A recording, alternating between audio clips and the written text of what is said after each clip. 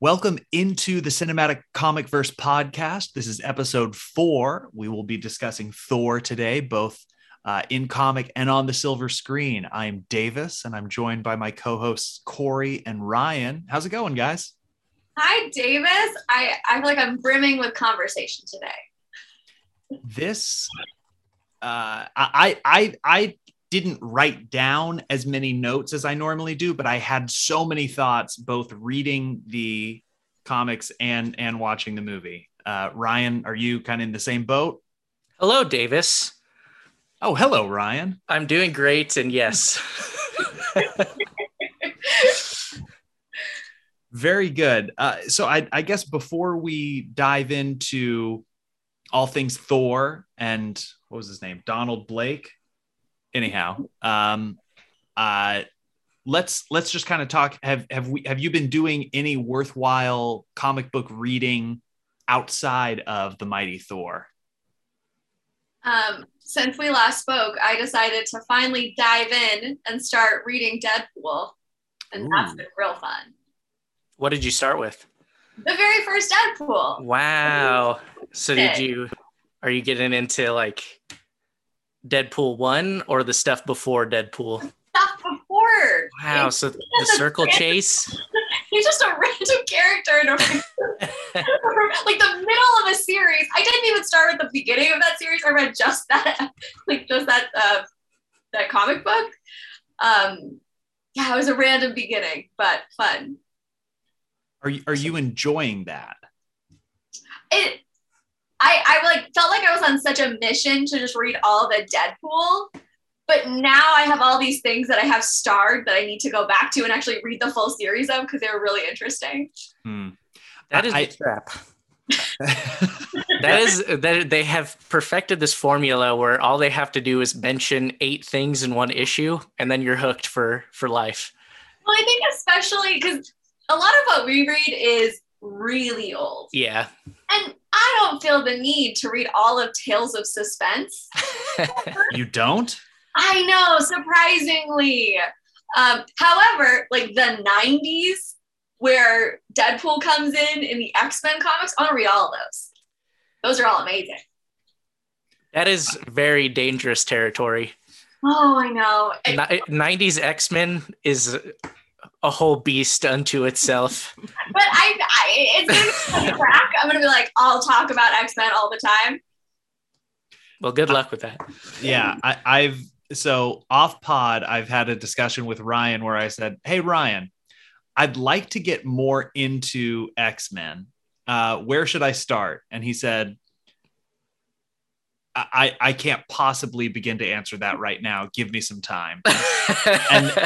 and then like 3 weeks to a month later, he texted me and said, just jump in. I mean, there is literally no good jumping off point for X-Men. Just dive in and then kind of see where it takes you. And I've been intimidated to start ever since, but I am excited to one day get into that. I'm pretty sure Disney Plus announced that there's going to be like a 90s X-Men TV show coming at some point in the distant future. Yeah, that is true. Continuation of the original series. There we go. 2 sources. Oh my gosh. 2 sources, one of those. I actually have been reading X-Men recently.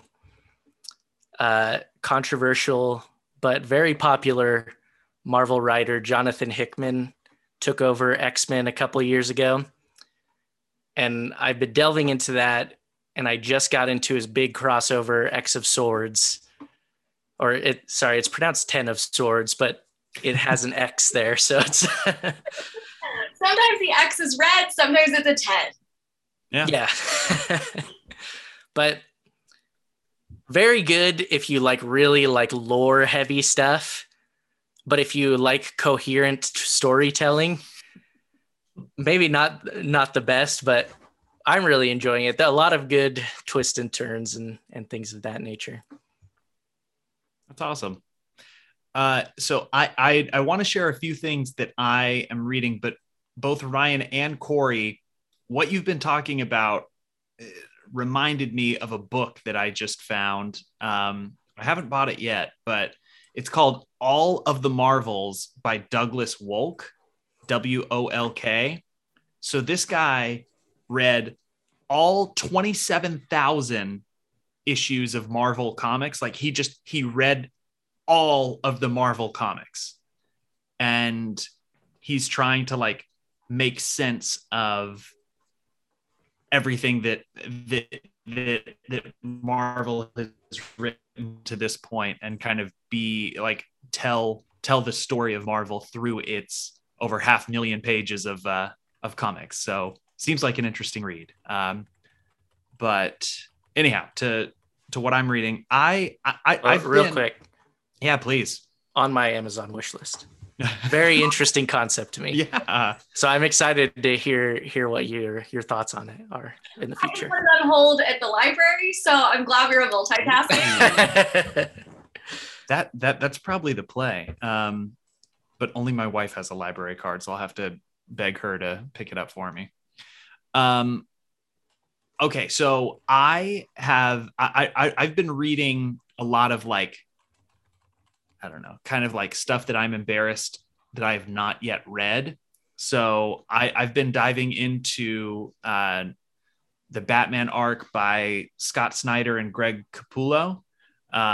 Really, really good stuff. So the first three like collected editions, the trade paperbacks, are like probably the finest Batman stories that I've ever seen. Just incredible stuff. I'm on to, I think, volume 5 or volume 6 of the of the trade paperbacks, and still very enjoyable. But I also recently just picked up Kraven's Last Hunt.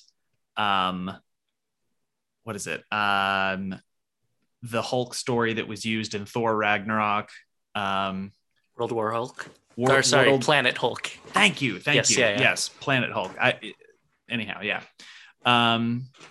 And some stuff like that. So yeah, slowly trying to like beef up on some comic book stuff so that I can be the quasi expert that I appear to be when I just spit pearls of wisdom out on this podcast episode after episode. So here's my question I always ask people who are reading Scott Snyder Batman. Did the maze portion of the Court of Owls trick you? Yes. So the maze portion absolutely tricked me. I was reading it and I thought, oh my, I have an inadvertent collector's edition because someone clearly put this page in the wrong way. It's upside down. And then I kept reading and I'm like, holy crap, it's the right way. Batman's just going crazy and he's our narrator right now. I couldn't believe it when I turned the page and thought the same thing, and then was like, my book is actually upside down, and I did not realize it. I would actually like it would be fun to have the collector's edition where all the pages are the right way, but whoever bought that just like would have no idea that it wasn't like that it was supposed to be a different way. And so they just read that story, shrugged their shoulders. They're like, yeah, that was very good. But they didn't have like that, mind melting experience of turning the page and being completely disoriented. I feel like not everyone gets tricked by it, but I feel like it's a much better experience when you do. I'm going to choose to believe that as well, because we both got tricked. So like, ergo that's how it should be read. And if you don't get tricked, you're actually robbing yourself of the authorial intent there. Agreed. I have a quick story that just rung up. So in my quest to like be better read in comics, right? because I feel very strong about like my movie background with Marvel, but I'm trying to bone up on the comic side of things. I go to a discount store where you can sometimes find like some cool collected editions of comic books, and I was there, picked up a few odds and ends, and when I was in line, the young woman in front of me had a few Batman comics, including a few issues of the Scott Snyder one that I was reading. So I just kind of mentioned her, hey, I'm reading that Scott Snyder, storyline right now, really enjoying it. She's like, oh, really? My boyfriend and I cosplay as Batman and Catwoman. So we just decided we need to read all things Batman to like really, really get into it. And then she pulled out her phone and showed a few of the cosplays that they had done, like really high quality stuff. And it was around this time that I noticed that the young man who was working the counter was like practically drooling through his mask. And he then kind of tried to strike up this kind of awkward chit chat with the young woman, and was like, oh yeah, I really like comics too. And she was like, yeah, this one didn't have a price tag on it. And he's like, hey, you know what? I'll give that one to you for free. Like you got a couple. I'll throw that one in. And then, she checked out or whatever, left. And after he had taken some time to, I don't know, admire, like just kind of come to from the reverie of that experience, he turned to me and said, man, I gotta get me a girlfriend like that. Leaving me to decide, like, am I going to engage with that? Like, do I say anything? And I was just like, yeah. Hey, by the way, this one didn't have a price tag. And he's like, $5.99. And so anyhow, best of luck to that young woman and her boyfriend. Continue to do impressive cosplays, I suppose. I mean, that interaction makes me feel like that man has a similar desperation to Elmer Fudd, and that you could do mini Bugs Bunny tricks on him to get free comic books. Yeah. Like the way that he said, I got to get me a girl like that, reminded me of in season 1 of The Mandalorian, when there's like the shootout in the town or whatever, and all the other Mandalorians help Din Djarin, like the Mandalorian, and they're flying off in the jetpack, and he just kind of says to himself, I gotta get me one of those. He just sees the. We could also refer to Commissioner Gordon in Batman Begins when he sees the Batmobile for the first time. That's true. Probably a more apt analogy given the subject matter, but yes, I hope I don't have any more awkward interactions with him. And if I do, I hope that I'm the wascally wabbit that gets free comic books, and not the schmuck behind who sees how they really do things at this place. I, for one, would like more funny stories. So, well, Cori, if you're ever in town, I bet you could get some free comics too. Like, it sounds like that is my goal now. Yeah. I'm sorry, this didn't appear to have a price tag. Price tag. Oh, so can I have this for free? Yeah, like that's like the joke in retail. Like, yes. Oh, it didn't have a price tag. Guess it's free. But this time it was. Anyhow, I will not divulge the store, because I don't want this person to get fired or anything, but I have a feeling that that Ollie's Bargain Outlet would not be very happy to hear that that's how their employees act. Thank you, Lawyer Davis. Yeah. Just, for discretion, I'm not going to mention that it was in Durham, North Carolina at the Ollie's Bargain Outlet. All right. Anyhow, so I guess like outside of reading stuff, I know that there have been a few streaming offerings that Marvel particularly has put out on Disney Plus. Do we have any like thoughts, any shout outs, anything that... I have a very serious question for everyone. I need you to list in order your favorite of the streaming shows. Go. Specifically Marvel Disney Plus shows, right? Marvel Disney Plus, go. Okay. Kind of order. Best to worst. What even is worst? Because can we go worst to best actually? Fine. Game. Yeah, worst to best is going to be easier for me. All right. I will go first. Okay. Worst, Falcon and the Winter Soldier. Agreed. Same here. Agreed. Okay. Some people don't agree with that when I tell them that, and I'm very surprised. Compared to everything else, It has to be. But I was talking with mutual friend Sterling earlier this week, and hi Sterling. I did mention that to him, and he's like, "Oh, that's surprising. I actually like that one." And then but he hasn't had time to watch them all. Wow. But then I made sure to tell him, but I would watch it 8 times in a row and still be fine with it. Yeah. None of them are bad. Yeah. No.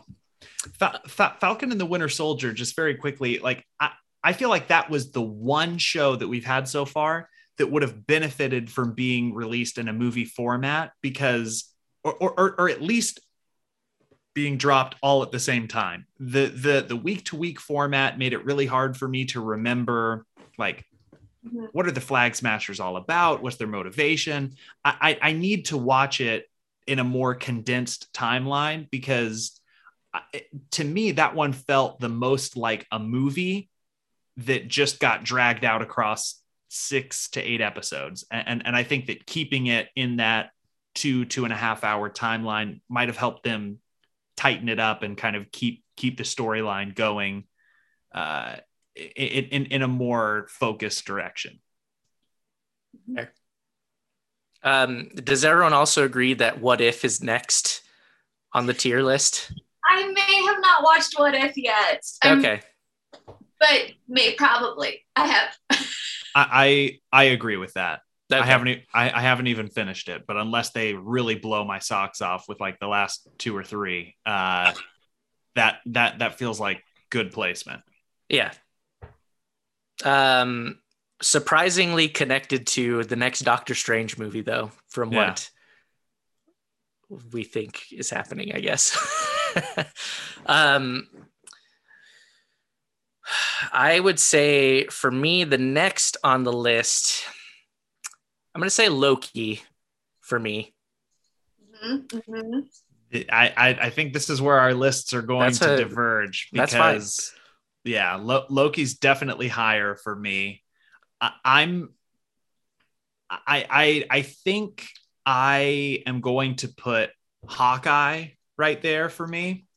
But that being said, like I enjoyed Hawkeye a lot more than I thought I would. The first 2 episodes were a bit of a chore. I didn't really like many or any of the characters. Like I liked Clint, but I wasn't really bought in on Kate. Didn't like her family. Wasn't into this, like, it was basically Clue for the first 2 episodes. Like, this rich person was murdered. Who did it? What was the weapon? Blah, blah, blah. But it really grew on me, and it makes me excited for what we're going to see in the future. Fair. I will say Hawkeye is next after Loki for me, but pretty different experience, where I enjoyed Hawkeye and I enjoyed Kate right from the beginning. It might have helped that when I was first getting into comics, some comic book guy at a shop recommended that Hawkeye series it's based on. And so it had a very special place in my heart, and it was fun to see how like often it was referenced and how much it was based on it. And so, but I also really liked it, and I was a fan of the Broadway portion of the show.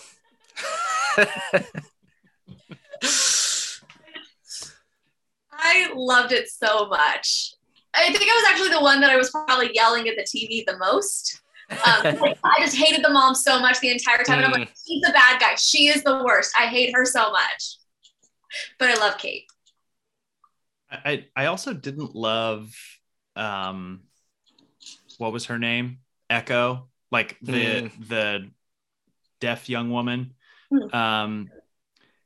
She's a really interesting character, and I might enjoy it more if I get to see more of her, but I didn't love like her motivations. And I know that this is like so superficial and rude and shallow, but she just kind of had like a little frown the whole time. Like just her resting face is kind of like a puckered, like she just tasted something sour, and it was off-putting to me. I'm sorry. I'm sure I can grow to love her, but I didn't love that.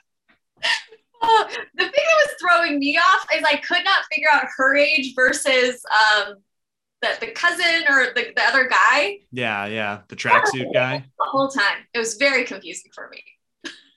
I was like, wait, I'm sorry. You were there when she was a child? Anyway.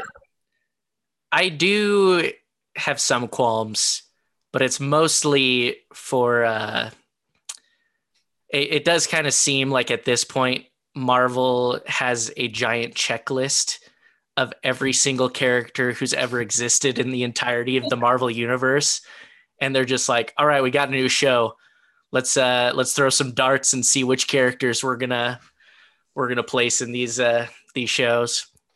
We did just talk about how the comic books are like, hey, how many people can we name and cross-reference to get people excited? So it's true. I think that appeals to me. But when I like tell my dad, like, hey, did you see like the new Hawkeye show? And he's like, no, there's too many of those. I want a new one like every month. So yeah, but I think we're starting to get to the point where they're going to start weeding out the casuals, if you will, out of the MCU. Has everyone here seen Eternals? Yes. Okay. Ryan, the point you're making, and Eternals is now on Disney Plus, so I feel like it's fair game, but the point you're making really hit home with me in the post-credit scene with Kit Harington, where we learned that he is going to be Black Knight.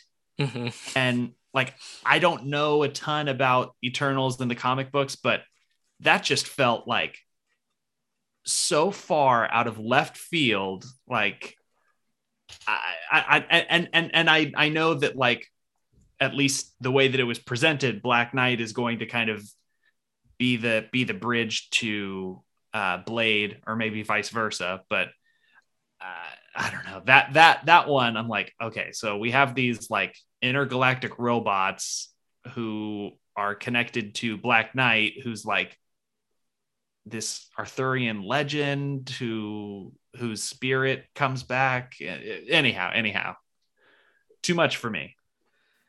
It is a lot. And I do kind of wonder if there's some guy at the top who's like, all right, who do people not know so we can still surprise people? Who's the smallest character we could choose so even all the nerds will have to look up on Google who this guy is? Listen, we just got off the horn from Get Fandom and whatever that other website is that makes all the movie buzz or whatever. Anyhow, they need more articles, and so we need to have some obscure characters so that they can then write a headline that says we need to talk about the post-credit scene at the end of Eternals. Next on the list. I think that all that's left is WandaVision, which was my personal favorite. You guys had opposite, so it was, You Yeah. you need to say Hawkeye.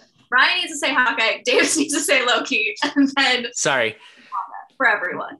In order, Falcon and the Winter Soldier is worst. What if Loki, Hawkeye, WandaVision? There we go. Thank you. Mm-hmm. Ryan and I are exact same. David. Okay. Well, here I come to spoil the party. Falcon and the Winter Soldier. What if Hawkeye, WandaVision, Loki? Wow. I loved Loki. Loved it. Gobbled it up. Want more. More than Wanda. I can't accept this. I'm okay. Here's what I will say. All of these are based upon first watch. So at some point, like I have to imagine that Disney Plus has been putting a lot of resources into getting all these shows out. And I feel like we're going to have a dry season, an off season, if you will. And that's when I'm going to need to rewatch each of these shows. So my ratings are subject to change, but right now, Loki is unimpeachable in my mind. I loved Loki too, and I was very drawn into it. I think selfishly what puts it down a few knocks for me is the tease of the season 2 and the unsatisfying ending, if you will, which was very cool. And I was there for it. I was like, I want to listen to this guy talk for even longer than he did in that episode. Yeah. But I don't know. It was just too abrupt, and I was expecting it to end. But still really good, and I love the TVA and all the mysteries that they're trying to figure out. And that was a wild final episode. Like you could cut the tension with a knife, but if I were to explain to you everything that happened, it would take me like less than 30 seconds because like so much of it was just based on dialogue. Yeah. Anyhow. I think that Disney Plus is like, I am as excited oftentimes like week to week to see these new episodes as I am kind of like the middle of the road Marvel movie releases. Like there are some, like obviously Spider-Man stood out as like a, can't miss event. Like you got to see it in theaters, blah, blah, blah. But there are a lot of movies that I go to because I trust Marvel and I'm excited to see where they take things. But I'm like just as excited for each week of WandaVision, Loki, Hawkeye, Falcon and the Winter Soldier as I am those sorts of movies. So they're definitely giving me that ROI on my Disney Plus subscription. I feel like I need to start calculating the ROI of each one of my. Yeah. Episode 2, Falcon and the Winter Soldier, made me medium happy, which is worth. Say again. These smiley face sheets, like I'm just bubbling. Yes. Yeah. That made me medium happy, like 2.5 smiles, which is worth about 76 cents. So hopefully they can kind of make up for it, but I will keep my subscription for this month. Just go. I do have one more question for you, Davis. Yeah. Since WandaVision was not number 1 for you, do you feel like TV was an unofficial member of your family growing up or not?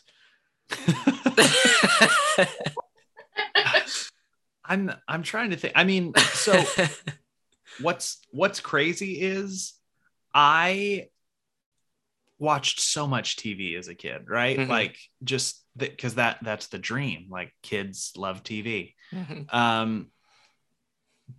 But when I look back on it, like I don't remember watching in any show, like excuse me, in any show week to week or anything. Mm-hmm. Like I would watch episodes of The Office, but I always thought it was kind of weird the people like my classmates who would like have to be home on Wednesdays at 8 p.m. so that they could watch the new episode of The Office. And I don't know.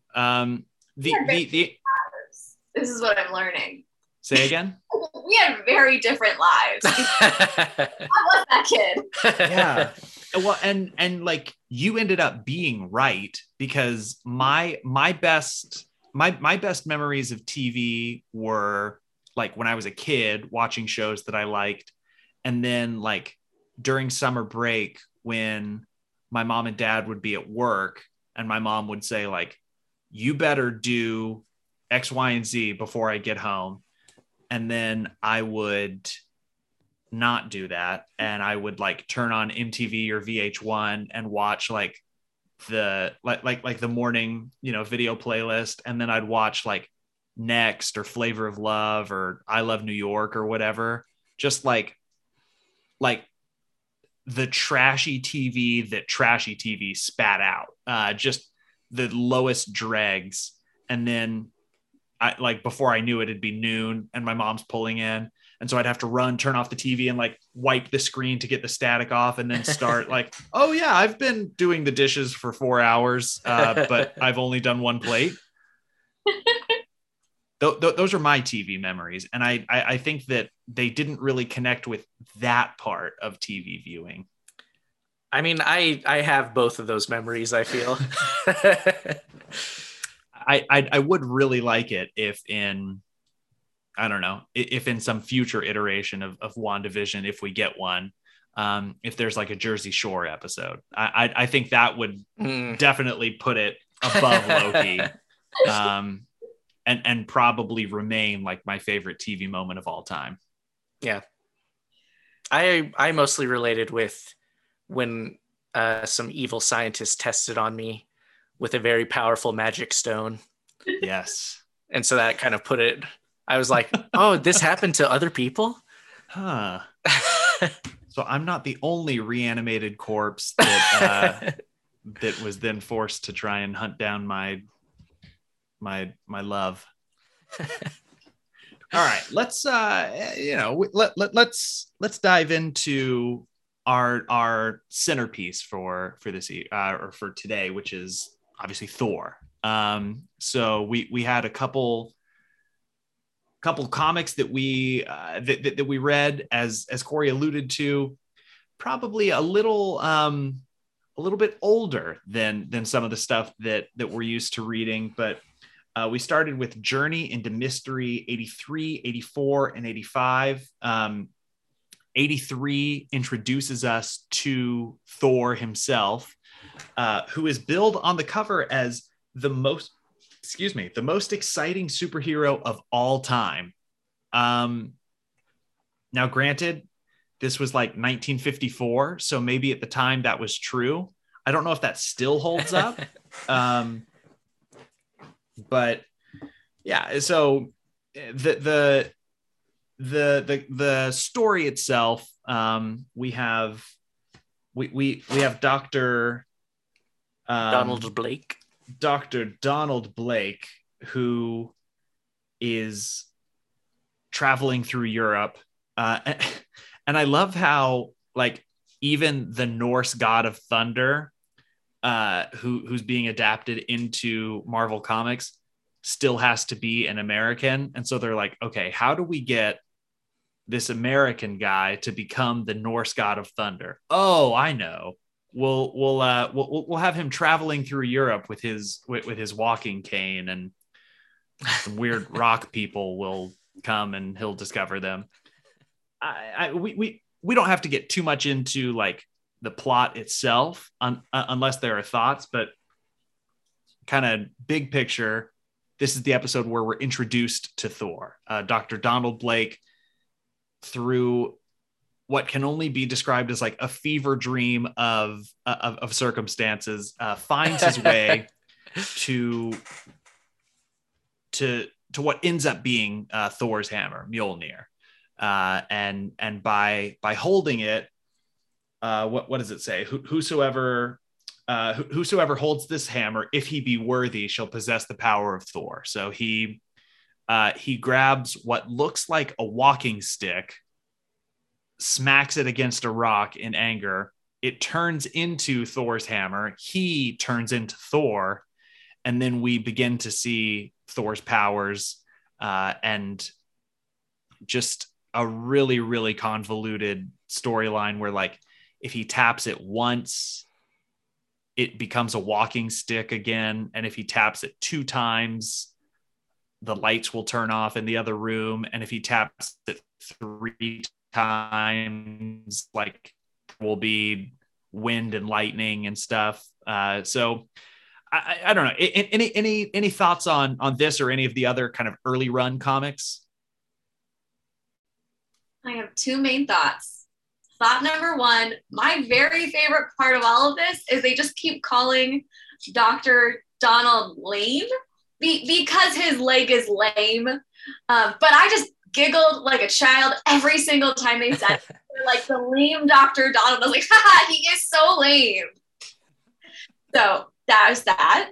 And throughout later comics, when we are introduced to Jane, my favorite part is she spends every comic being in love with whatever Norse god she finds. Yes. Yes. All of them. Yes. We meet Jane in number 84, and basically all we need to know is that she's Dr. Blake's right-hand woman. She loves him, he loves her, but he's too much of a coward to talk to her because he walks with a limp. So how could she ever love a man like him?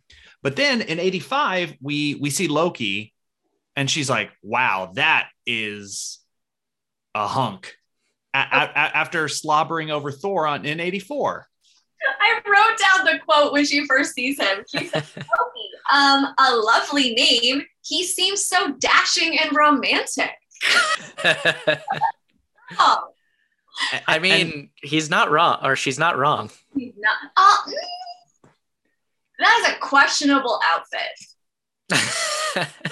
I didn't realize, like, in the movie, we see Loki with that helmet with horns and stuff. In the comic books, he just looks like the devil. Like, he has devil horns and then like little wings. And I appreciate them like modernizing and not making it so on the nose what that is supposed to be. But yeah, he's just like, it looks like he went to Spirit Halloween and just got like the baseline devil costume and just threw it on over his Norse garb. It's a lot of fabric. Like, it's a fabric hood that has horns in it. Yeah. Very strange. But it's real romantic. She's calling everything romantic. Yeah. To add context, I'm pretty sure when she first sees him, Loki had just turned some random bystanders into the negative versions of themselves, which just meant that they were in black and white. And so the way that Thor, just a quick aside to this quick aside, the way that Thor cures them is he swings the hammer so quickly that it starts to create antimatter, and then he like directs the antimatter at the negatives, and then the antimatter like counteracts the negative thing. This whole run of comics was bizarre, to say the least. But anyhow, she sees all this going on and she's like, that Loki is romantic. I'm sure that they wanted to explain the science behind how Loki was stuck in a tree. And they were like, we're going to use this principle throughout the rest of this run with antimatter transfusions. Okay, throughout all of the early comics, the science is hilarious. But these specifically, the Journey into Mystery section, wow, it's insane. Oh my gosh, I should have written more quotes down. They're equally good as a romantic Loki. Yeah, and I like I don't know. I was gobsmacked multiple times while reading Journey into Mystery 80, 83, 84, 85. We are start of kind of getting like the very rudimentary versions of what Thor would become. But there's just all sorts of like completely absurd stuff going on around it. And I like reading this, I understand why people who were kind of coming up in the golden age of comics regarded comic books as like very childish things, whereas now it is not that at all. And another thing that I noticed about these early comics is how dependent the or at least how often the narrator was used to describe things, or how characters would be describing things that we could clearly see on the comic panels. And I wonder if that has anything to do with the fact that like radio programs were very popular back then. So you kind of had you had that reflex built out of, will our brave hero be able to defeat the weird rockmen from Mars? Tune in next week.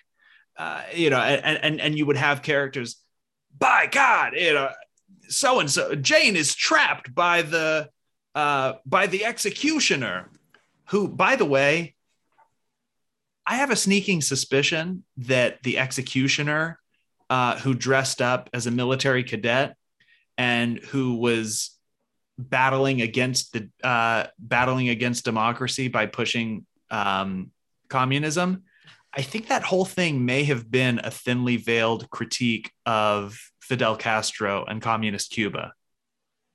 I'm just kidding. It was not thinly veiled at all. It was, we were getting beat over the head with it.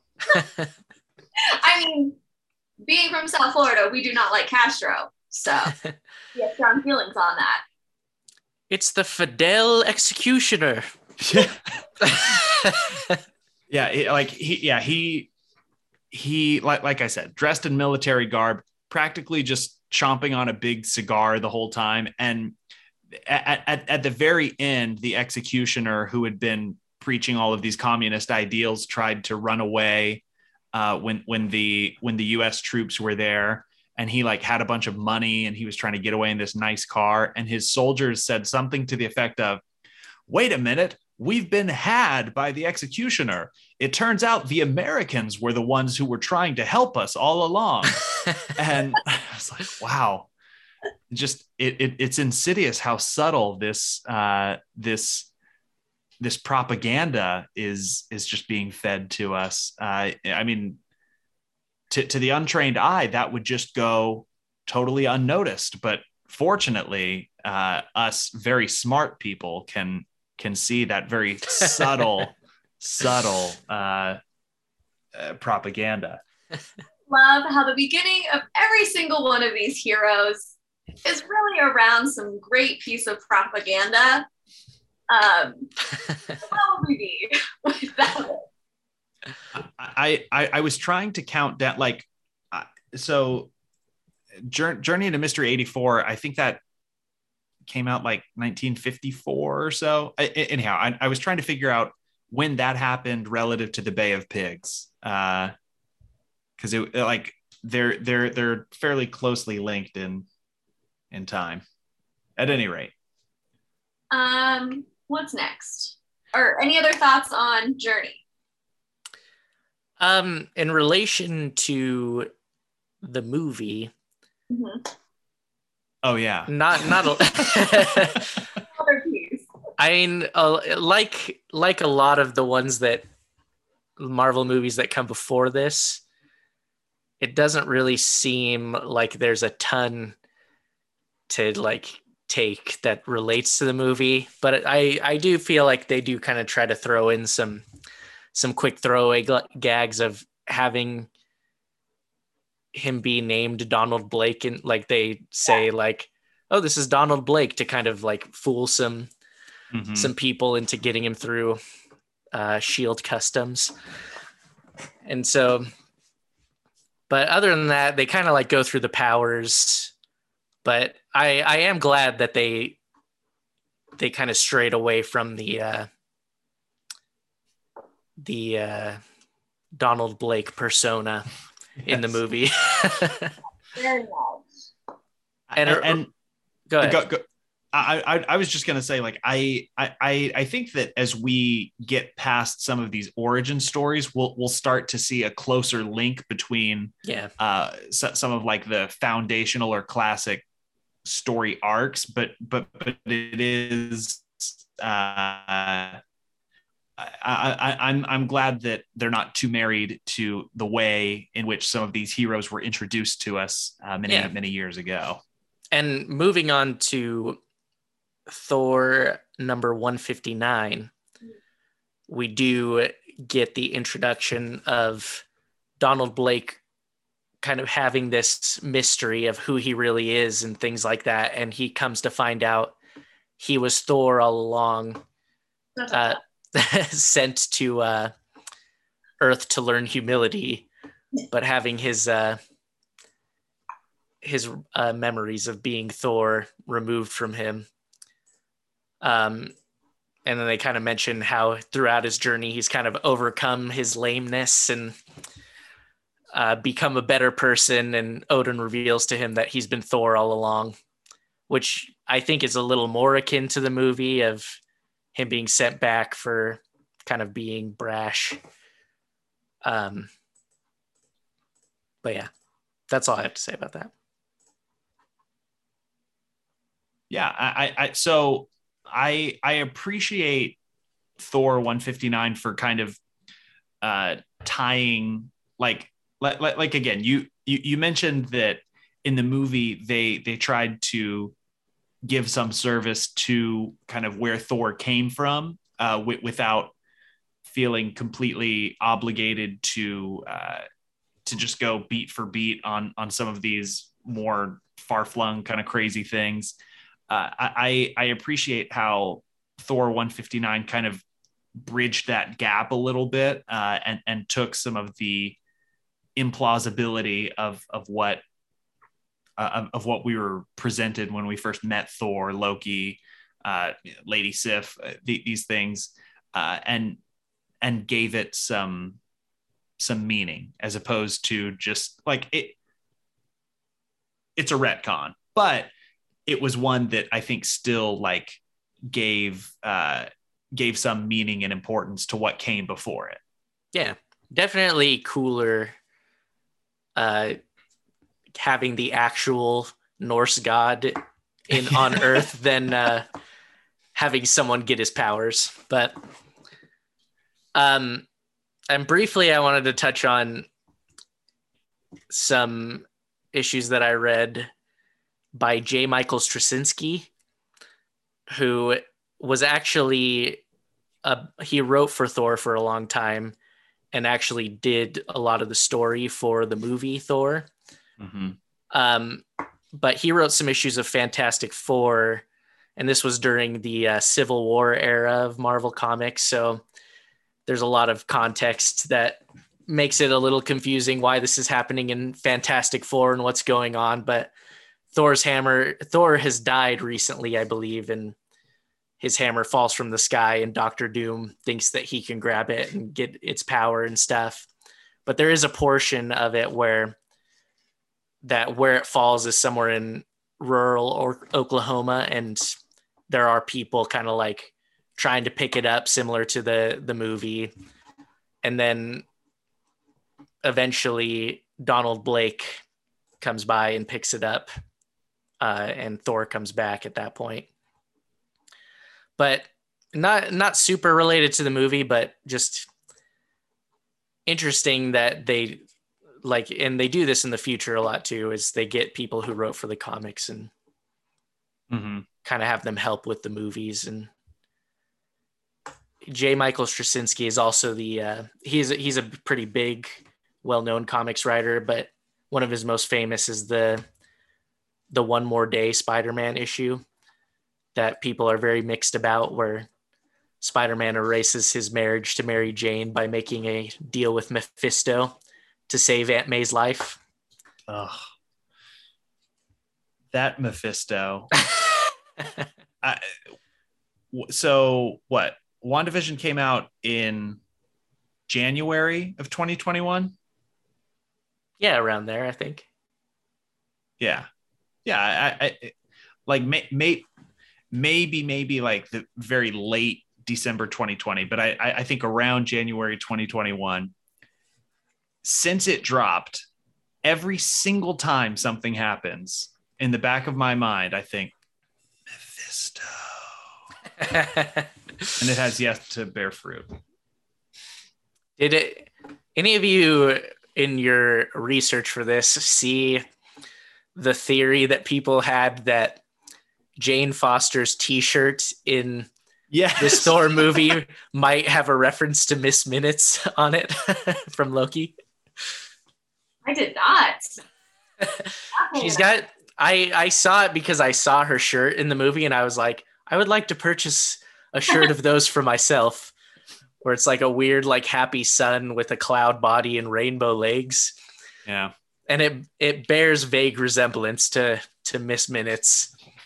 Yeah. So like Ryan said, I mean, it's a sun. It has like the beams of sun, but it's round. It has very similar eyes to Miss Minutes, and then like the little cheery cheeks and a little smile. And same color as well.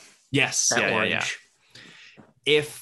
If someone went back and took inspiration for Miss Minutes from that, like, well done, chef's kiss. But that theory is a bridge too far, even for me. Kevin Feige probably was like, this is going to be Miss Minutes in 12 years. Yeah, he's just on set. Listen, I learned a lot from the mistakes in Spider-Man 3. This is going to be Miss Minutes 10 years from now. Yeah. Real quick before we move on to the movie, just for the listeners at home, if you're interested in more like first appearances and stuff related to the movie, you got a bunch of Journey into Mysteries. 101 and 102 have Frost Giants and Lady Sif first appearances. 112 is when Loki finds out he's a frost giant. 118, first appearance of the Destroyer, and 119 is the first appearance of the Warriors 3. So if you want to read more than we did, there you go. I did read the first appearance of Frost Giants and the Warriors 3. Okay. Different and the same. I feel like I have many opinions on it. I'm like, oh, curious. I want... you know what? I was about to say that I want like a whole storyline just for Volstagg, but I don't, because he's best enjoyed like in small spurts. I'm gonna say, if you read Jason Aaron's run on Thor, there is an incredible segment of that is a heavily featured Volstagg issue. And it's not what you expect, but very, very good. Maybe Thor 2. I mean, it's possible. Did he die in Thor Ragnarok? I can't remember if the Warriors 3 died there or not. Oh, my memory is maybe a year long. I cannot remember. I'm almost certain. So I'm like 99% certain that the Warriors 3 died in Ragnarok. I think Lady Sif died in Ragnarok. I don't know about Volstagg. Okay, I can't remember. We'll get to it eventually. Don't worry. Did they die? Maybe. Yeah. So I think now's probably a good time to just pivot to the movie. We've laid the groundwork. Thor came out in 2011, directed by Kenneth Branagh. The powerful but arrogant god Thor is cast out of Asgard to live amongst humans in Midgard, Earth, where he soon becomes one of their finest defenders. And I think finest is a double entendre because this is a skinflint movie if I've ever seen one. Chris Hemsworth took off his shirt way more times than necessary. But we'll get to that. So, you know, we open with kind of this grand history of what happened on Asgard as told by Odin. He's talking to his young sons, Thor and Loki, talks about how, you know, both deserve to be king, but there's only one throne. We fast forward, we see a very headstrong Thor prepared to take on the throne, and then literally like right before Odin says, "I now pronounce you king," some frost giants get in to spoil the party, and they're trying to grab the Bifrost. So from there, you know, Thor acts very petulantly and irrationally, and basically starts a big brouhaha over at the what's it called, where the giants live, Jotunheim. Thank you. Jeez. Which, by the way, the God of War game presents Jotunheim to be way prettier than what we see in this movie. So a little bit of discrepancy there, but that was something I did notice is when you watch this versus Ragnarok, how different Asgard and all the realms look, and yes. how much technology has improved since then. Yeah. But anyhow, so, you know, Thor does something stupid, gets kicked off, and then he's on Earth. I guess that kind of sets the table. We can jump around to any points that we want to talk about, or if there are just any general impressions from the movie. I have a very deep appreciation for how melodramatic this movie is. And just like Thor is mad, so he flips a table in slow motion. Yes. There's constant screaming. There's a lot of good, like, cheesy instant romance going on between him and Jane. Oh. So, like, leave her alone. You're leaving tomorrow. Just way to add the tension there. I can't express how much I dislike Jane Foster's character in this movie. Like she's presented as this independent, headstrong, hardworking woman, you know, dedicated to her science. She, like, we learned that she's not lucky in love because she had an ex-boyfriend who happened to leave an outfit that Donald Blake could wear. And then she just goes gaga for Thor. Like, she's known this guy for 18 hours. I don't know. I felt like she very quickly became like the damsel in distress or the princess in waiting. And it really, I don't know. I didn't love the way that she was portrayed, other than her choice of wardrobe, which keyed us in on what Miss Minutes would look like. I do think I was prepared to hate this movie because I remember the first time I watched it, I absolutely hated it. I didn't hate it as much. I actually appreciated quite a bit of it. I think reading the comics, I was like, oh, Jane could be a lot worse. This isn't a... Do you know who she kind of reminds me of? Is it Hulk lady, like the girlfriend in Hulk? Because I hated both of them. No, it is not. Okay. She kind of reminds me of a less funny Liz Lemon from 30 Rock. Oh my gosh. You're not wrong. Yeah. Especially the part where she puts her dirty cereal bowl in her trailer home shelf. Oh, yeah. And then takes it out and puts it back in her dishwasher or sink. so flustered, puts it in there, closes it, and then she's like, she takes it out slowly and says, "That's not where that goes."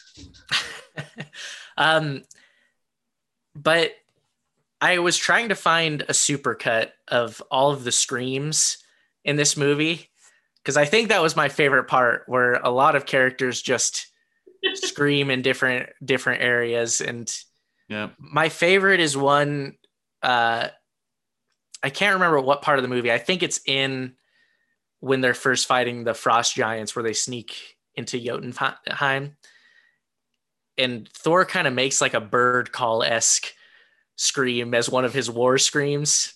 It really made me giggle. Ah! I do love, like, I don't know. I love and hate how over the top this movie is. Yeah. And like, I don't know. I after watching this, I was like, you know what? Making a good comic book movie is an art, and some people just don't have it. Kenneth Branagh is like a classically trained Shakespearean actor. Mm. And you see that in the way that he presents this film. And it's not a bad movie, but like it's not in that upper echelon. It's probably like bottom mid tier for me. Like it's not the worst of the worst. That would be the sequel to this movie, but yeah, but not the bottom of my list, by the way. Just to throw for the future. I'm excited to rewatch it, and I would love to be proven wrong.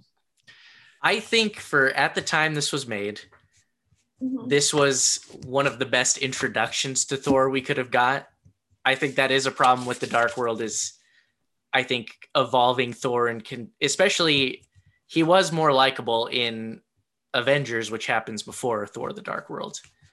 And then I think they kind of brought it back a little bit, but I enjoy this movie, but I do have to embrace the overly dramatic scenes in order to enjoy it more, which I do. I actually think the part that was sticking with me the most, and what I was having the hardest time with, was the Norse timeline, or Asgard timeline, because how are Thor and Loki children after the frost giants are trapped and cannot leave whatever their world is? Jotunheim. Thank you, Jotunheim. And yet they clearly were adult characters on Earth during some part of Viking culture, because they have stories and myths about them. And how does all this line up? What is happening? Our realm is unlike that of Asgard. Sure. But also, how is Lady Sif like so revolutionary, but also you have Valkyrie, who are very famous warriors?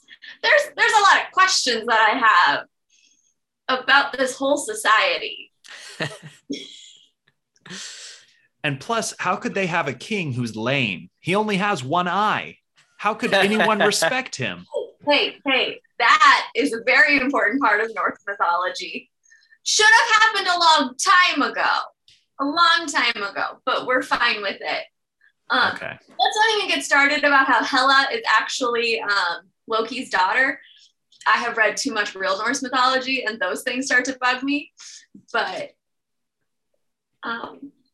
anyway, weird Norse. Well, if we're airing grievances, I'd like to talk about two things, and both are basically costuming. Number one, what color are Thor's eyes? And two, what color is Thor's hair? Because Thor at different parts of this movie went from bleach blonde to mustard yellow to like dirty blonde, back to mustard yellow. the hair was all over the place, and it wasn't just the way that like the light caught it. And then second off, I thought he had kind of like bluish or maybe like those amber eyes that that Heimdall has. But there were other times where his eyes were like black pits, and I couldn't figure out why his eyes changed color or I don't know. It bugged the crap out of me the whole time I was watching it. That's actually the in-canon explanation for this is his blonde eyebrows kind of messed with people's perception and made them see different eye colors and different hair colors. And so in the future movies, he dyes his eyebrows brown every morning so that people aren't as confused. Okay. I feel like of the wigs, though, this is my favorite wig. Like this really? Is the best. Yes, I hate the long hair so much. That was terrible. Are you guys picking on me? There's no way that that's your favorite wig. No, I didn't say that.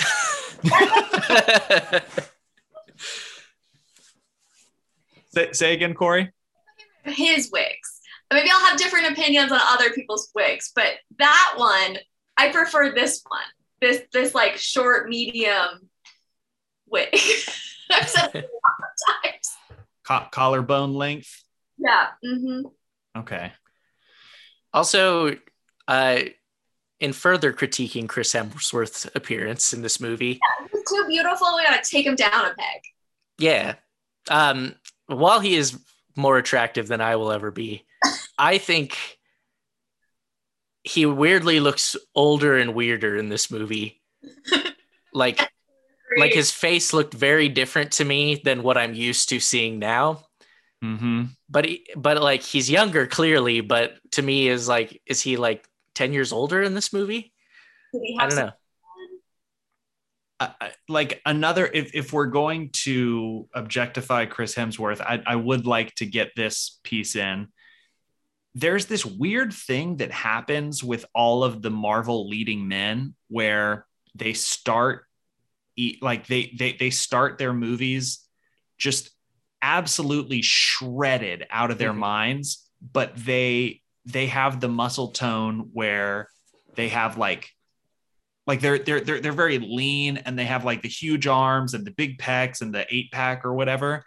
And then as the movies go on, they start to develop like just they just pack more muscle onto that muscle, and it gets to a point where they look like not quite as not quite as fit because they have so much muscle packed on. Like they start to look like Dave Bautista or whatever. And so I don't know. I personally kind of like the more like lean versions of them. But also I kind of drool a little bit every time in Civil War when Captain America does that thing where he's holding the helicopter, and then he like changes his grip on the helipad so that he can really make that bicep pop. So I guess I want it both ways, but I did notice how lean he looked in this movie when he took his shirt off for 3 to 4 minutes of uninterrupted screen time. I personally think they get way too big. It is very strange. It goes too far. It's like too thin. They get too big. And I actually want to track, and I would like to know when everyone's comfort level is reached, and then also when we go beyond. Because I don't remember what movie it is where I'm like, this is strange and alien-like. My guess it was the Hulk. And, well, the funny thing is, Edward Norton is like, you're too thin, dude. Something. But before people start feeling like the podcast is problematic, I do want to move off of this for a second, just to mention Odin has, like, my favorite part of the movie was seeing how Odin deals with problems and stress. Loki finds out that he's a frost giant. He starts yelling at Odin, talking about like, you said I was your son, but I'm a frost giant. I don't belong here. And Odin's like, oh no, I'm going into the Odin sleep. And I'm going to try that next time I'm in hot water.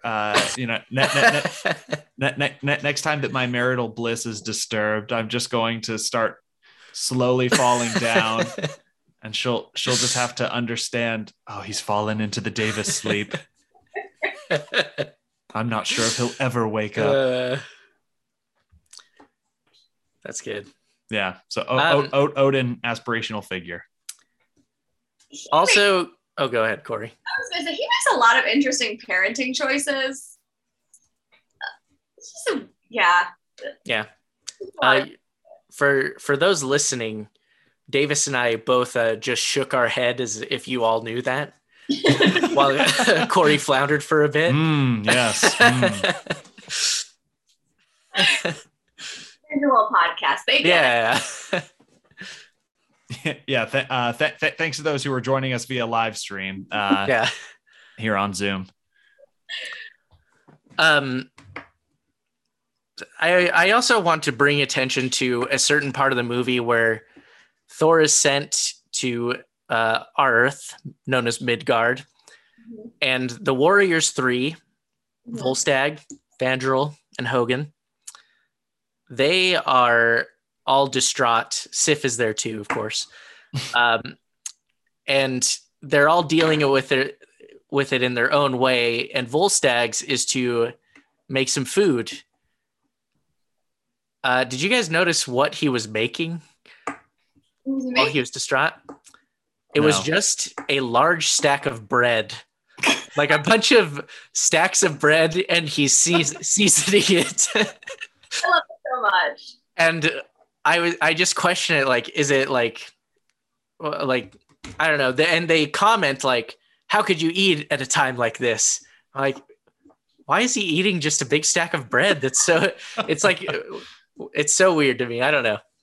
Carbs for comfort. It makes sense. I thought it was weird until I realized that it was just the rolls from Golden Corral. And I was like, you know what? I understand. Oh, speaking though of people looking a different age, Loki. I was like, what is this Loki doing? He just looks so young. I know.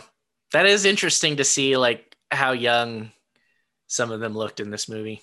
Even Natalie Portman, who had been in a lot at this point, seemed like so young to me, and I was like, wow, I'm so old. She looked a lot closer to like Princess Amidala in this than she did some of her recent roles. I don't know. I can't put my finger on it, but something happened. But I think the award for youngest looking compared to how she looks now. No, that sounds. Just do it. The person who looks like I was shocked how young they looked was Darcy.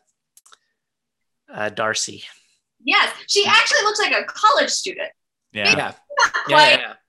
Maybe a couple years off, but I was surprised because. Yeah, when I first saw it, I was like, oh, she's clearly older than me. But when I'm watching it now, I'm like, oh, she was probably my same age at this point. Yeah. I didn't like her character very much in this movie. Do you like her better in WandaVision? Yeah, like evolution. Much. I don't know. It just no one was great in this movie. The non-Asgard dialogue just all felt really fake. Like her. So, you know, Darcy just always being like, this isn't worth 6 college credits. And then when Jane hits Thor with the car, she runs over and says, please don't be dead. Just stuff like that. I'm like, ugh. Anyhow. Okay. One of my favorite things though, because Marvel does such a great job with science, as we know and we've discussed. I just love so much how this movie, they were like science and magic, same thing. And that is my personal belief. Thank you. This is beautiful. Applause. I mean, I find it interesting that like we're not getting away from Marvel has weird science things happening that don't make sense. Yeah. A little more subtle, but it's still there. It's going strong. Yeah. And a comedic moment I did appreciate, going back to the lame comedy, if you will. But I do enjoy some bits of Thor being a Norse god in the normal world. For example, his enjoying his beverage and saying, "This is good, I shall have another," and smashing it to the ground. Or him walking into the pet store and saying like, "I shall take a horse." I had forgotten the horse part, and I was like, This is good. I like this. All right. I'll admit that was really good. And they're like, "Buddy, we don't have horses." Fine. Anything I can ride. Yeah. When he mentions that they have a bird or like a dog or something, and he's like, "All right, I'll take one of those large enough to ride." Okay. All right. I'll admit that this movie did have a few pretty hearty laughs in it. Good stuff. Yeah. Also, for those of you who grew up in a similar era that I did, every time I saw Laufey, I was reminded of Ivan Ooze from the Power Rangers movie. I don't know if you guys remember him. But similar, like better than Ivan Ooze, but like similar kind of prosthetics, in my opinion. Yeah. I didn't realize how big Laufey was until they went to Jotunheim, and then he like, it looks like he's just kind of peeking around a corner, and then you realize he's like as big as that whole building or whatever. Also, I don't know if Odin just killed like all of the engineers and construction folks, but every building in Jotunheim, like before all the battles, was like blown out, and there was only like a quarter of one wall standing. Where do they live? Do they just sleep in the snow? Yeah, it'd suck. They're all houseless. The economy hasn't been the same since the peace treaty. Since Odin killed all of us, made us sign a barbaric peace treaty, and stole a baby. Stole the king's baby. Well, and Odin, before going into the Odin sleep, which was so great, he said something like, "You were but a child. You would have died." It's like, okay, maybe if you had killed the king, maybe if this is Laufey's brother or something, but like Laufey was still the king. He was alive. Like, we don't know a lot about Laufey, but if I had a child, I would like the opportunity to raise it. I would also say that most kings keep their babies around. Like that's normally an important part of a dynasty, is having babies. If it's a boy. If it's a girl, No. Those are for marriages and That's true. Yeah, I don't know. Very, Odin might not be the cool guy that we think he is, which I guess we get back to a little bit more in Ragnarok, and maybe Dark World, but I can't remember a thing from that movie. Locked it out. Another young-looking person we're introduced in this movie is I can't think of a good adjective, so I'll say younger again. A younger version of Jeremy Renner playing Hawkeye. Oh man, yeah. What did you guys think of the inclusion of Agent Coulson and the whole Shield thing. And I liked the Shield inclusion. I thought that the Hawkeye was just so gratuitous. So they're like, holy cow, this guy's beating the crap out of all of these specially trained agents. Let's put a single archer up in this cherry picker in the middle of a storm. To be fair, I believe Agent Coulson said, "Bring a gun" or something to that effect. And you see him look at the gun and then choose the bow and arrow instead. That's true. It asked him to do nothing. He's just there. Yeah. I will say his few brief scenes of dialogue, I believe that is the Hawkeye that we have in the Hawkeye Disney Plus show. Yes. Like, I feel like he's stayed true to his character through and through. Yep. He's like, and even though it was a pretty brief and meaningless cameo, I really liked him by the end of it. Like he's just standing there. Also, imagine the arm fatigue, keeping your bow cocked that whole time. But anyhow, he said something to the effect of like, like now or never, agent. I'm starting to root for this guy. I really liked that line. That was super cute. Yeah. That's reminding me. I think that was my favorite scream. The scream of just desperation when Thor does not lift the hammer. I have to think that was a one take, like get it here, because his vocal cords must have been shredded after letting that scream out. I mean, he really laid it all out there. I think we were talking about this beforehand, but I think my favorite scream is when Heimdall is encased in ice and must break through the ice, and you could just hear his muffled screams below.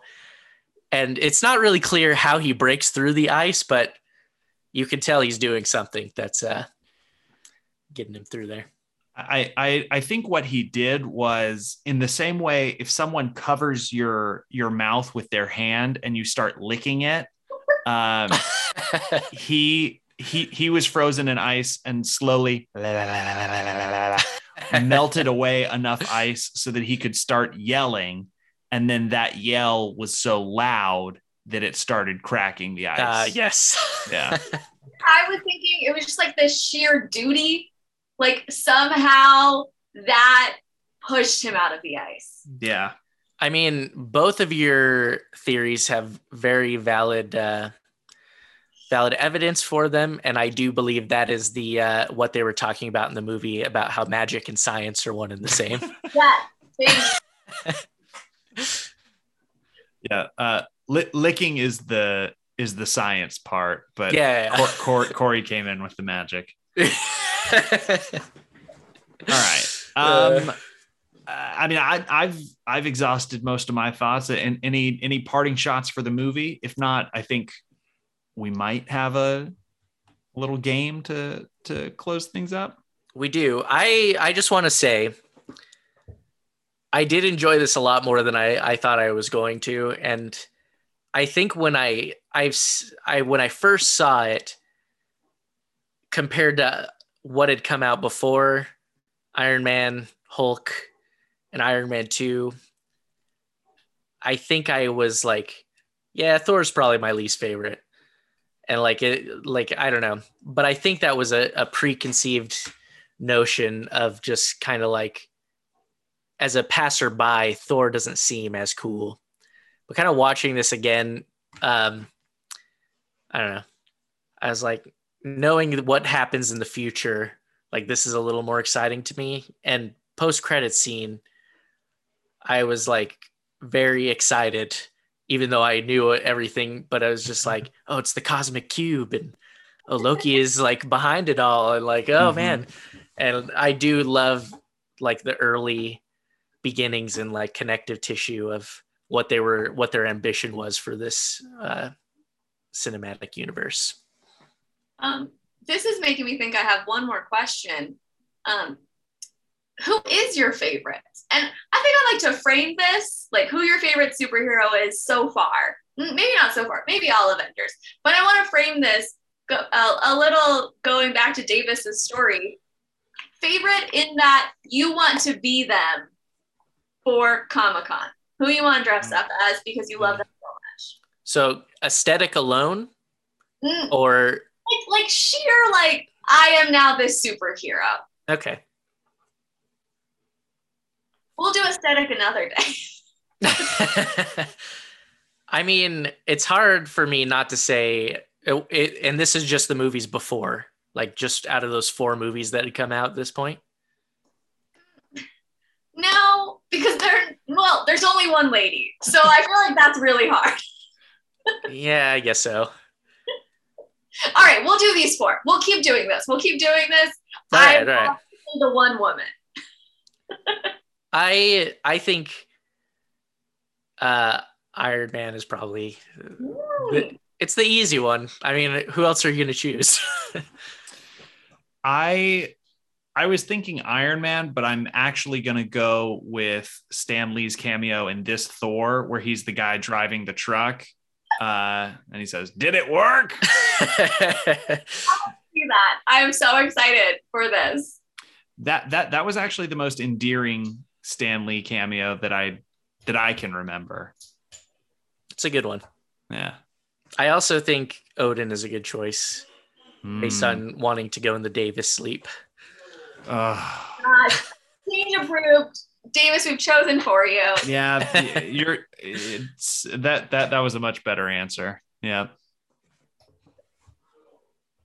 Cori, what about you? You don't have to choose Black Widow. Okay. I mean, what I want to be is Scarlet Witch now and forever. But actually, after the Black Widow movie, I'm obsessed with her. So I don't mind being Black Widow. That's true. I don't like Iron Man 2. Black Widow is trash. I agree. So Iron Man 2, that's when she, like Iron Man 2 is kind of her iconic scene where she has the bright red hair, the super tight ringlets, and then she does that pose, drops to the ground, one leg out, and then stands up. But as a character, I didn't like her for most of the movie. Would you rather be Lady Sif? No. I'm obsessed with Thor, and I don't know, like that's her only character trait in my mind, and I don't like it. What about Freya? She's a witch. She is. She's got great hair. She does.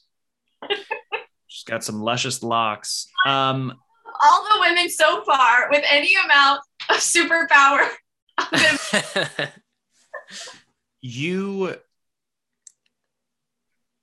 I forgot.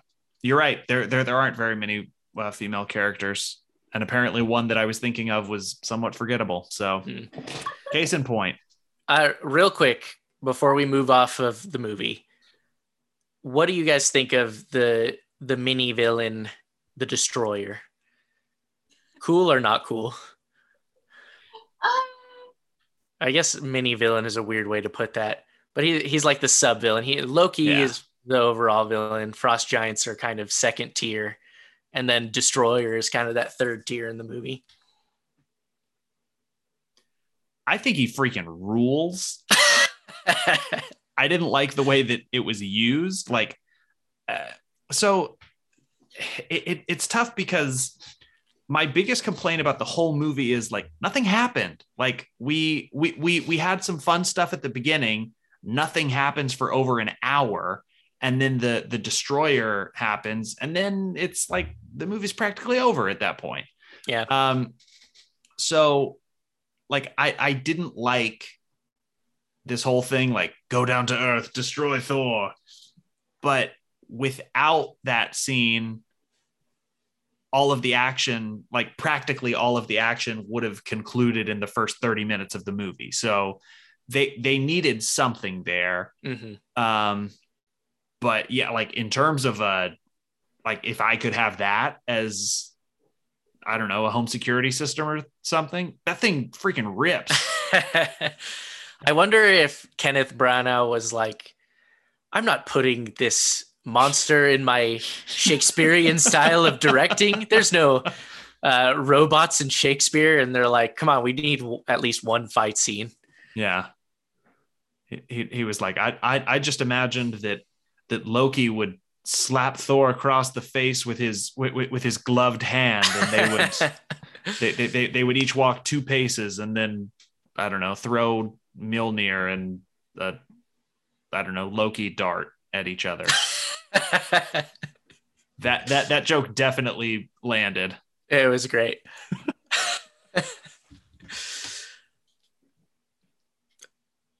Destroyer Cori? Yeah. Cool or not cool? I think it was cool, if only for when Lady Sif stabs him and then he just like turns around. That was amazing. Very cool. There was more to him because it's just like fire out of his face. Mm-hmm. You know? So he's not very dynamic as a villain, but I think he is cool. Yeah, I think he's okay. I just was wondering what you guys thought. Yeah, I think he's okay. That was all that like we're trying to come up with these explanations and justifications, and you're like, yeah. Wait, she turns it around on you. You're like, I hadn't ever considered that.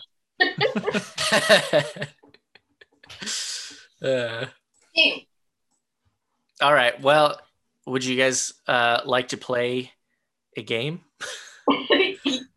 Maybe, I don't know. You that sounded, what is that, Jigsaw from Saw or whatever? Oh yeah. Doesn't he say that? Yeah. All right. I don't know. What does his voice sound like? Would you like to play a game? I was gonna say you're crazy if you think I've ever watched any of I know. those. I did watch like the first 20 minutes of one, and I was like, I will not ever watch any more of this franchise.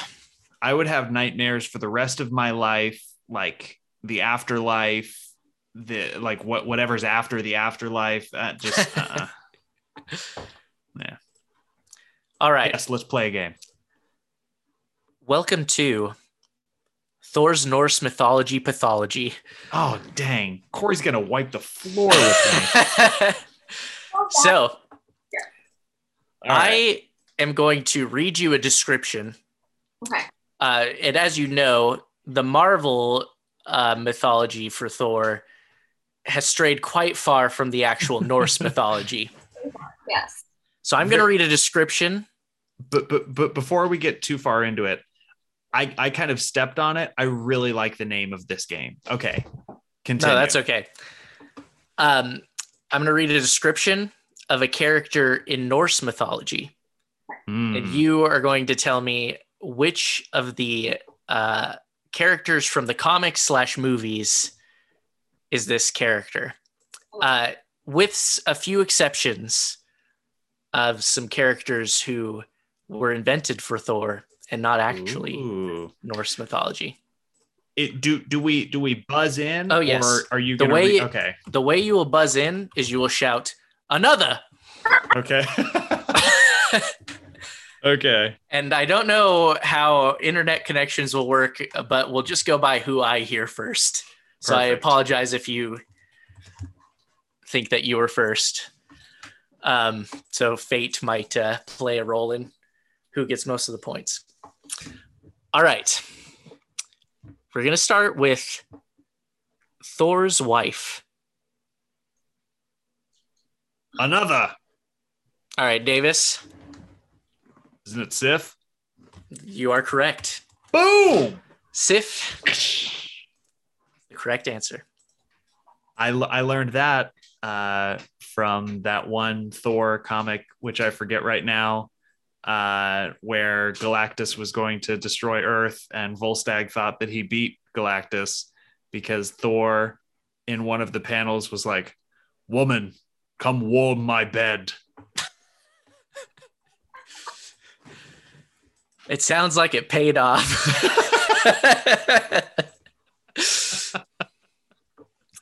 All right. In Norse mythology, this character always has a horn on hand, and he also requires less sleep than a bird. Another? All right, Cori? Loki? It is not Loki. Not Loki. No, what is this? A horn on hand. A horn on hand requires another. All right, Davis. It is, of course, Heimdall. You have got it correct. I just assumed that if he's like watching over stuff, he wouldn't be able to sleep very much. Mm-hmm. And he's got to yell at. Well, he's got the horn to notify people. Yeah. I didn't put that together. I just thought less sleep than a bird. I bet birds don't sleep very much. Oh, so smart. All right. We're going to go with a non-Norse figure.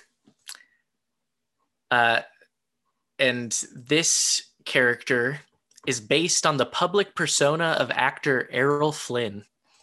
Oh, Flynn? I guess I should have looked for more modern references. No, this is great. Errol Flynn. Let's see. Another. Davis? The Destroyer. Is not the Destroyer. Oh, okay. Will you allow me to tell Cori a character that he has played? Yeah, of course. As a hint, if you want it, Cori, of course. Yes, I need a hint. Do I give you a hint that will give it away or not? Yes, please give it away. Yeah, why not? All right. Robin Hood was one of his famous characters. Okay. Now I can't remember anyone's name in the entire. The professor guy. Are you talking about Professor Eric Selvig? Yeah, that one. That is incorrect. Right. Is it the one with the beard and like the goatee? That is correct. Fandral, one of the Warriors 3. Played. I cannot think of anything but Prince Charming for Once Upon a Time. Does he play that? He's not Prince Charming. He's the one that's with Snow White. Oh, okay. My name's Professor Eric Selvig. You might remember me from Robin Hood. So bad. Trivia, like as soon as we do it, my brain stops and I have no idea of anything. I totally get that. Okay. But there's still plenty of the opportunities to tie up. So far, Davis has 2 points. Okay. Cori, you do not have any points on the board right now. I don't think in the last game I had any points. Well, we'll see if you can get this next one. It's a tradition. The mother of Loki. Oh my. Another. All right, Davis. That would, of course, be Jane Foster. That is incorrect. Mother, please perform some science on my wounds. Who is Loki's mother? Is she actually a frost giant? I was trying to remember if she was a frost giant or if Loki had babies with a frost giant. I will, if Davis allows it, I'll give you a hint. Yeah, of course. She is a frost giant. Or actually, maybe not in actual Norse mythology. I did not research that far ahead, but I think so. Well, I'm not gonna. I have no idea. Tell me. Right. It is a giant, that I can confirm. Okay. The mother of Loki is actually Laufey. Oh, a female in Norse mythology, yes. See, again, my only frame of reference for Norse mythology is the Thor trilogy and the God of War game. But I knew that Loki's mom was a giant because of the God of War game. But I don't think it was. I don't think it was Laufey. I highly recommend Neil Gaiman's Norse mythology. I listen to it every year. The audiobook is amazing. Oh, wow. It's Neil Gaiman reading Norse mythology to you. Okay. That's cool. Is it Norse mythology that he created, or he's just reading So actual? he was like a big Norse mythology geek, and so he is reading. So like a lot of Norse mythology is, storytelling, not a ton of down. So there's a lot of different versions of myths. So he picks certain stories and versions. You will be happy to know I did use one of my Audible credits to get Norse mythology, so I will have to. I'll have to listen to it. Do you have a library card? No. Okay, everyone, you're listening to this and you don't have a library card. Everyone gets a library card. Do you? Are you using Libby? Yes, I was. Thank you. I was gonna plug Libby, my favorite app, the only one I use daily. That is a app that my fiance Charlotte uses often. Oh my God, I knew I liked her. Did you say your fiance? I did. Wow, congratulations. Wow, thank you. And with that, we shall go into the next round. Still 2-0. Still 2-0. All right. This non-Norse character is based on Shakespeare's Falstaff from Henry IV. Oh, I bet it is. Falstaff? Mm-hmm. Non-Norse. Falstaff. Henry IV. So there were 3 Henrys before him. It's a rock. It's definitely a rock guy. Korg? oh, you're talking about the those little rock aliens that were like, we'll enslave Earth. Any guesses? Executioner. All right, it is not the Executioner. All right. Another Davis? The Destroyer Defender guy? It is not the Destroyer. It's gonna be one of these. The correct answer is Volstagg. Oh, I was gonna say that, but I was like, oh no, he's probably one of the Warriors 3. Yeah, dang. Warriors 3 were not based on any Norse characters. Stupid. All right. Well, hey, next time we do this, I'll remember that. All right. All right, here we go. Sometimes known as a poetry god.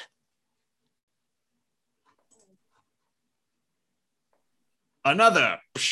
Davis. Loki. It is not Loki. Odin? I will accept that once you shout another. Thank you.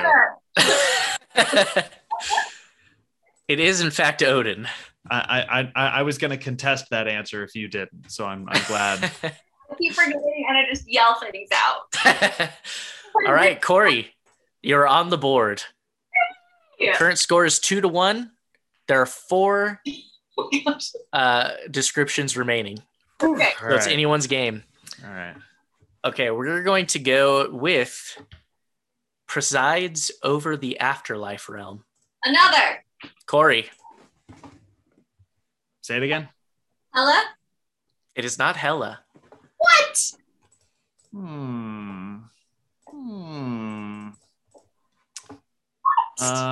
I mean, that might be true. I based this research on the website norse-mythology.org. Okay. I mean, Cori, it's an org. Like, why would they lie to Ryan? Well, now I'm like, what do I remember? I will give you an extra guess because I think there are multiple afterlife realms, and this character presides over Folkvang, I think is how it's pronounced. Is that just the normal spelling of that? I don't know. Hela, she resides over the hell portion. Like, yes. So that's my bad. No, it's my bad. I should have made that more clear. All right. Well, I have no guess. I have tried going back through my memory of the game is doing nothing for me. I did release quite a few spirits back into hell after they got back to Midgard, but yeah, no recollection. I can't think of another one. All right, I say you guys just guess. Okay, another. Davis. That wolf thing in Ragnarok. It is not a wolf thing, and to be clear, all of these are from the first Marvel's Thor movie. Oh, well, shoot. Okay, can I guess again? Yes. Hang on. What is Thor's mom's name? Only if you guys shout another, you may guess again. All right, Davis. Thor's mom. All right, I'm going to give you a half a point for that. All right. I'm on the Wikipedia page trying to find the story. She might not have even made the plot. It is in fact Freya. Freya. Dang it. Thor's mom. Oh, Freya. Again, plays a huge role in God of War. There you go. All right. My wife just texted me Frigga. So I guess she can hear my ruminations. She said Frigga. That's her name. I can hear you, silly. I think it is spelled Frigga, and maybe it is pronounced like that. But I think Freya is how they pronounce it in the Thor movie. I actually don't know what the real pronunciation is. All right. Cori, you could still catch up with the last three. 2.5 to 1. Davis is still at 2.5. All right.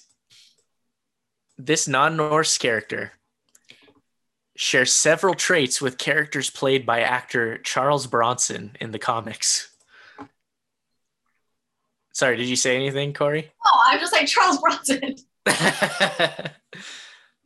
In the comics, okay. In the comics specifically, he is nothing like Charles Bronson in the movie. Another? Cori.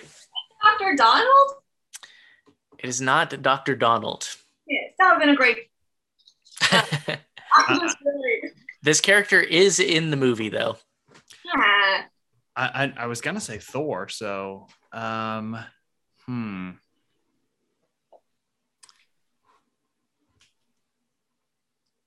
another. Davis. You said non-Norse? Yes. Shoot. Okay. The guy who was like the swordsman. All right, I'm gonna give you another half point.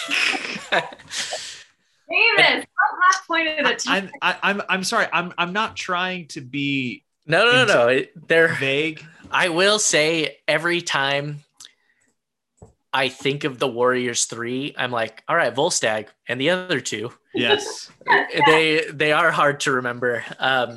Hogan is his name. We also didn't mention the vaguely uncomfortable part where one of the SHIELD agents describes the Warriors 3. Yeah. Oh my God. I don't know if I want to bring attention to that, but it was well. So I went back through his filmography because I was kind of put off by it, and then I like watched clips from some of his other movies, and I feel like he's always catching strays like that. Like he played a somewhat prominent role in the movie Battleship, and he was talking about like doing using some strategy that he had been trained in, and they're like, thanks for the advice, Art of War, and he's like, that's Chinese. Oh my gosh. Yeah, unfortunate. All right, there's two more. Cori, you can at least tie, and then I will have a tiebreaker that I'll invent if you get them both. But if I get another half point, I'll put it out of. That's true. out of contention. All right. sometimes referred to as Thor's uncle? Another. Cori. Loki. You've got it. Loki. Woo! Their relationship is very odd. Yeah, it's never explicitly mentioned that he's his brother, but there are some other mentions of the relationship, and uncle is one of them. All right. Norse mythology is very weird. With Yeah. like there's always like the family connection, but sometimes like the classification of family gets very muddy. Yeah. We excuse it though, similar to how we excuse the ages of Thor and Loki when they were young boys versus the passing of time and what's happened since. Yes, thank you, Ryan. All right. Final one. Non-Norse character. Okay. Portrayed by actor Natalie Portman in Marvel's Thor. Another. I heard Cori first. Sure. Jane Foster. That is correct.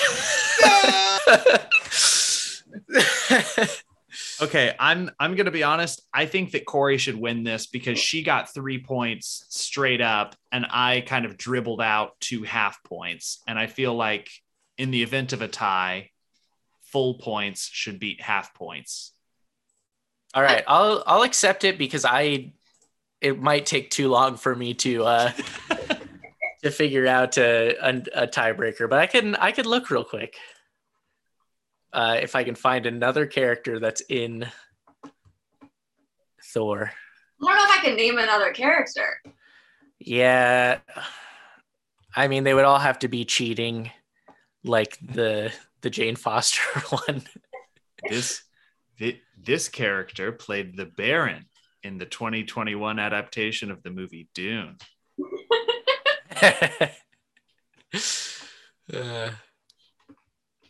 Yeah, let's give it to Cori. She deserves it. All right. All right. Neil Gaiman would be very proud. Is it Gaiman? Gaiman. Gaiman. I think that's a new goal in life, is to make Neil Gaiman proud. Dear Neil, I'm the co-host of a podcast whose name I'm not going to reveal right now. Please stop hitting the delete button. Just preemptively say that. Oh my gosh, yeah. Starting an email to Neil Gaiman. Hi, I'm the host of a podcast. Wonk. The rest of the email is just talking about good omens. So another thing famous fiance of the show, Charlotte, enjoys is Good Omens, both the TV show and the book. Oh my god, we're gonna get along so well. I almost bought a copy of Neil Gaiman's annotated American Gods, but I didn't. Okay. So he reads pretty interesting books, so I always listen to them. Nothing ends a comment better than like, so pretty interesting.